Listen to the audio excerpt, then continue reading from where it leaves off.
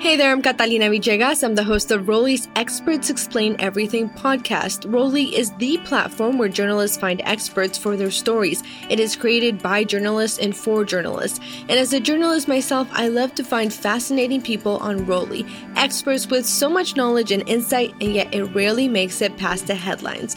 So I'm bringing on one of those experts to answer all of the burning questions I've ever had about their field. Today, I'm chatting with Eddie Capparucci. He is a licensed professional counselor and author of multiple books, including Going Deeper, How the Inner Child Impacts Your Sexual Addiction. Eddie, it's so nice to have you on. Oh, well, thank you for having me here, Catalina. I'm just very happy to be here. Eddie, so this is such an interesting topic. I think ever since we saw Tiger Woods revealing that he had a sex addiction and he had some issues in that regard, I think it's been on a lot of people's minds. And I've always ever wondered, how did you get into a field like this? How does someone begin to explore that? Well, my field, the way I got in here was, one, a recovering sex addict myself, 25 years, worked in corporate America. I went back to school, got another master's degree, did all the state work, and wound up opening up a practice that I was a generalist. But then over a very short period of time, all the men started coming into my office, and I was like, and they were dealing with pornography or sexual addiction. And I was looking at it and I was saying, well, my God, these guys look like me years ago. And so that's when I went back and I did all the work I needed to do to get certified in that area of treatment. And that's what I've been doing for the last 10 years. That's so fascinating to know that you have the kind of that backstory and you have that very special relationship in that way with your patients, because you have kind of been there and done that and you understand. How does that change the relationship, and how does that make it easier for you to put yourself in their shoes and walk them through possible therapies? Well, that's a great question. It does help a great deal because you have to remember, I can almost get into their mindset. I can actually almost feel their emotions and what they go through, not only just when they struggle, but when they also have to deal with the shame and guilt about what their actions have done for those who they have betrayed. And that, I think, gives me an edge. And I will tell you this, that a lot of the people, we're not a big group, those who are certified in the area of sexual addiction, is growing, and it needs to grow because this is becoming an epidemic in our society. A large majority of them have dealt with similar issues in the past. And again, as I said before, what it does, it just allows us to bond a little bit closer because our clients realize we definitely know what they're going through because we've been there ourselves. Eddie, I was wondering, is there something in childhood that makes you more vulnerable to sex addiction later on in life, like an abusive relationship or something like that? Or are we all just as vulnerable? Well, there's no doubt. If we look at what is a sexual addiction is not about sex. It really doesn't have anything to do with our libido. Okay, you can have a high libido, but yet you can learn how to control that libido. To say, okay, so I'm married and my wife, thinks engaging in sex twice a week is fine. Okay, I could do that. And then, maybe another night where I'm feeling like I do have kind of a high libido, but instead I'm going to busy myself by going and reading a book or doing something else. So libido really doesn't have anything to do with it. What it is the people who lack the impulse control.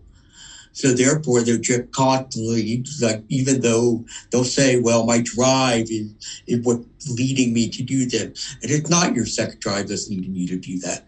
That's an excuse for it. A sexual addiction is an intimacy disorder. And what happens is, as we are growing up, the people who deal with a sex addiction do not get that extent of emotional nurturing that is required.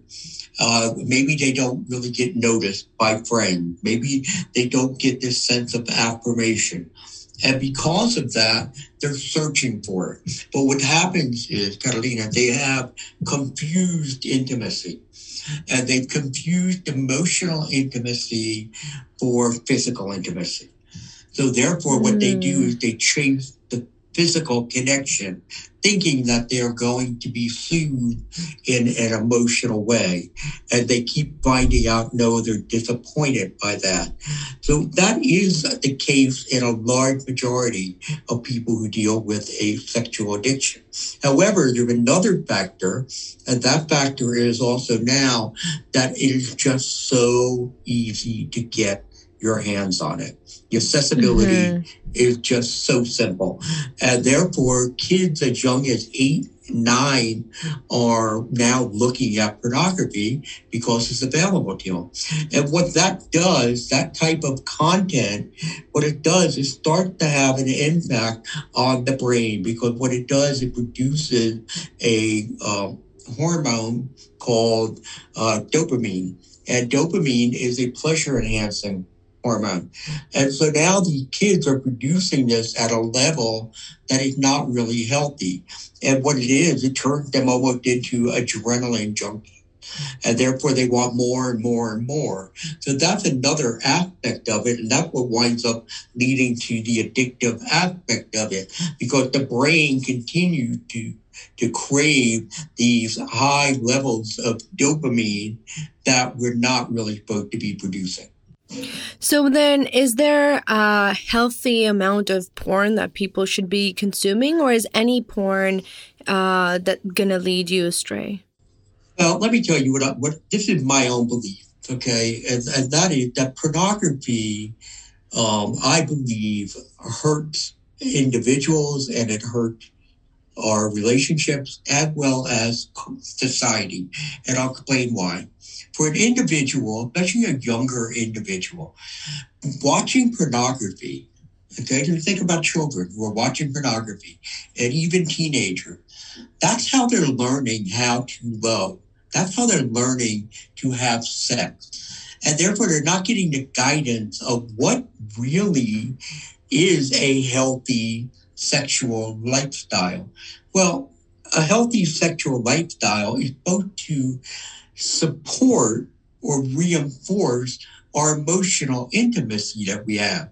There's nothing emotionally intimate about pornography. We're starting to see now, at the ages of 18, 19, 20, young men who are dealing with erectile dysfunction. Wow. And the reason they're dealing with that now is because of watching pornography and chronic masturbation. So now they get into a situation with a real woman and they can't perform.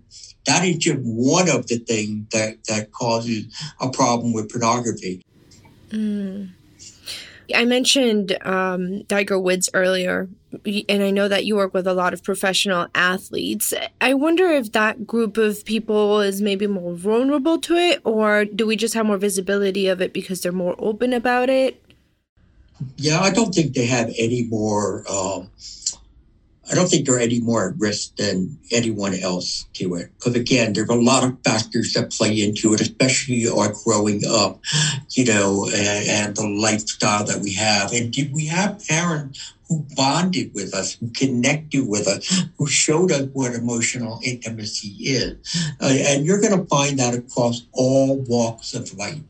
Because when it comes to a sexual addiction, there are no demographic, geographic, boundary whatsoever.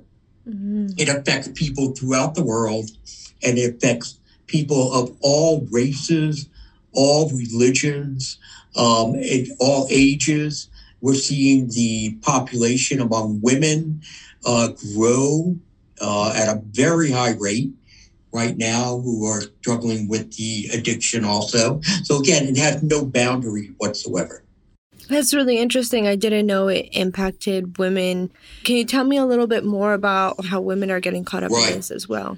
Well, among women, what we're seeing is, again, go back to the fact that it's so accessible. Mm. And therefore, we're seeing young girls who are now being exposed to porn more often. And see, the horror of all of this is that pornography is teaching little boys it's okay to objectify little girls. But even worse yet, it's teaching little girls it's okay to be objectified. That's really interesting. You know, you mentioned a little bit earlier that this is a problem that kind of has no bounds. It can affect anyone, anywhere. But I wonder if you have any particular comment about the way we view sex here in the United States, or our relationships to sex, or even sex ed, and how that plays a part in these sexual addictions. It's really funny that you bring up that question. My wife and I were actually talking about that the other day. We were saying how I remember when I was growing up in the 70s, how people would say the Europeans were so much more open and freer about sex than the Puritan American, that we would keep it hidden or shut behind closed doors. And they were definitely right about that. It was the case. But what happened from the 80s on is that sex really has come out into the forefront, especially because of the media, through advertising, promotion, sex sells. That's what, we talk about. I was in advertising for 25 years, so I know that aspect of it. You want to capture someone's attention, and nothing does it more so than sex. So I think as Americans, we are catching up with Europeans and people throughout the rest of the world who are taking a more casual look at sex and approach to sex than we did before.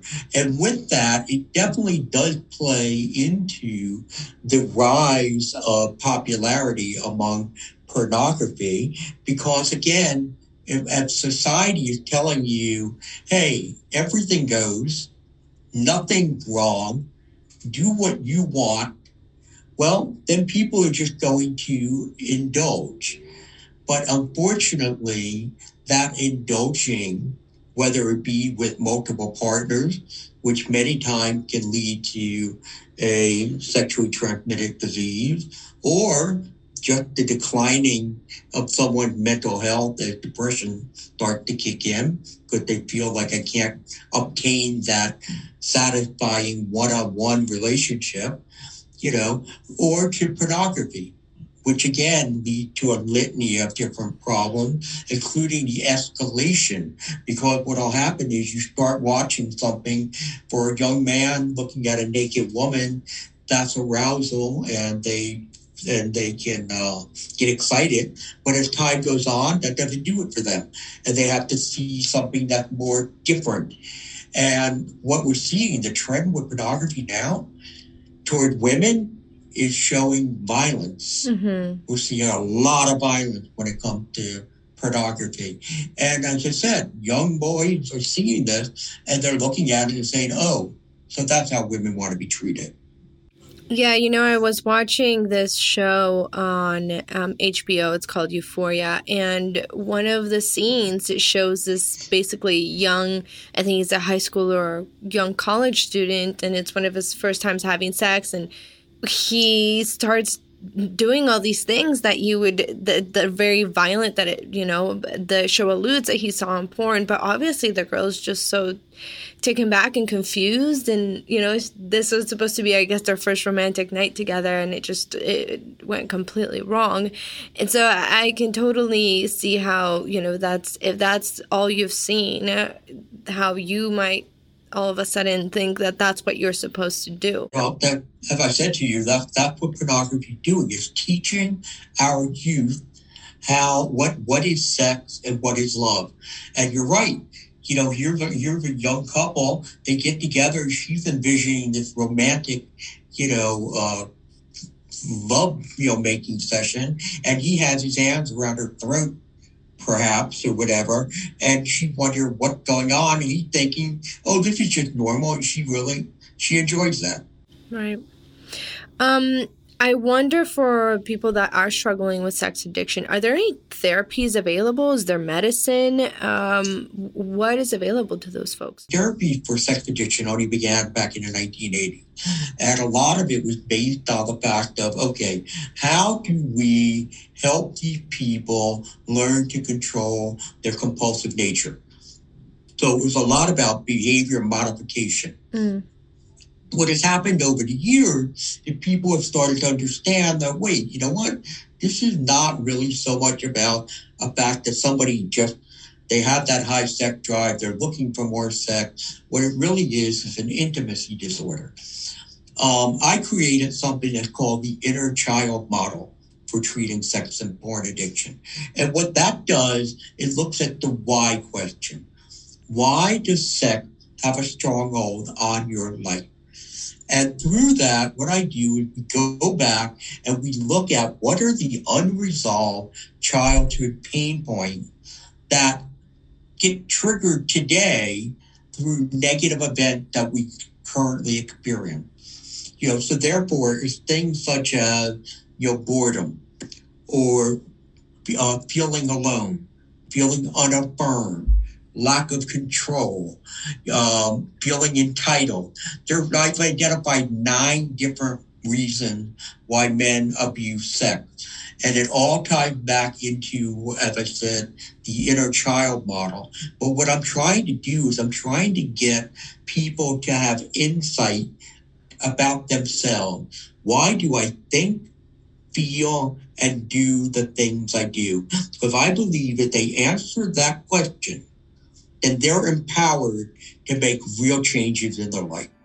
Eddie, thank you so much for that insight and for sharing your personal as well as professional takes on sex addiction. You can learn a lot more about Eddie by visiting www.innerchild-sexaddiction.com.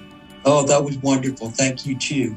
And you can always find hundreds of other exceptional experts at www.rolliapp.com. I'm Catalina Villegas. You can always connect with me on social media at Catalina Official, OFFCL, on Twitter, IG, or Facebook. Until next time.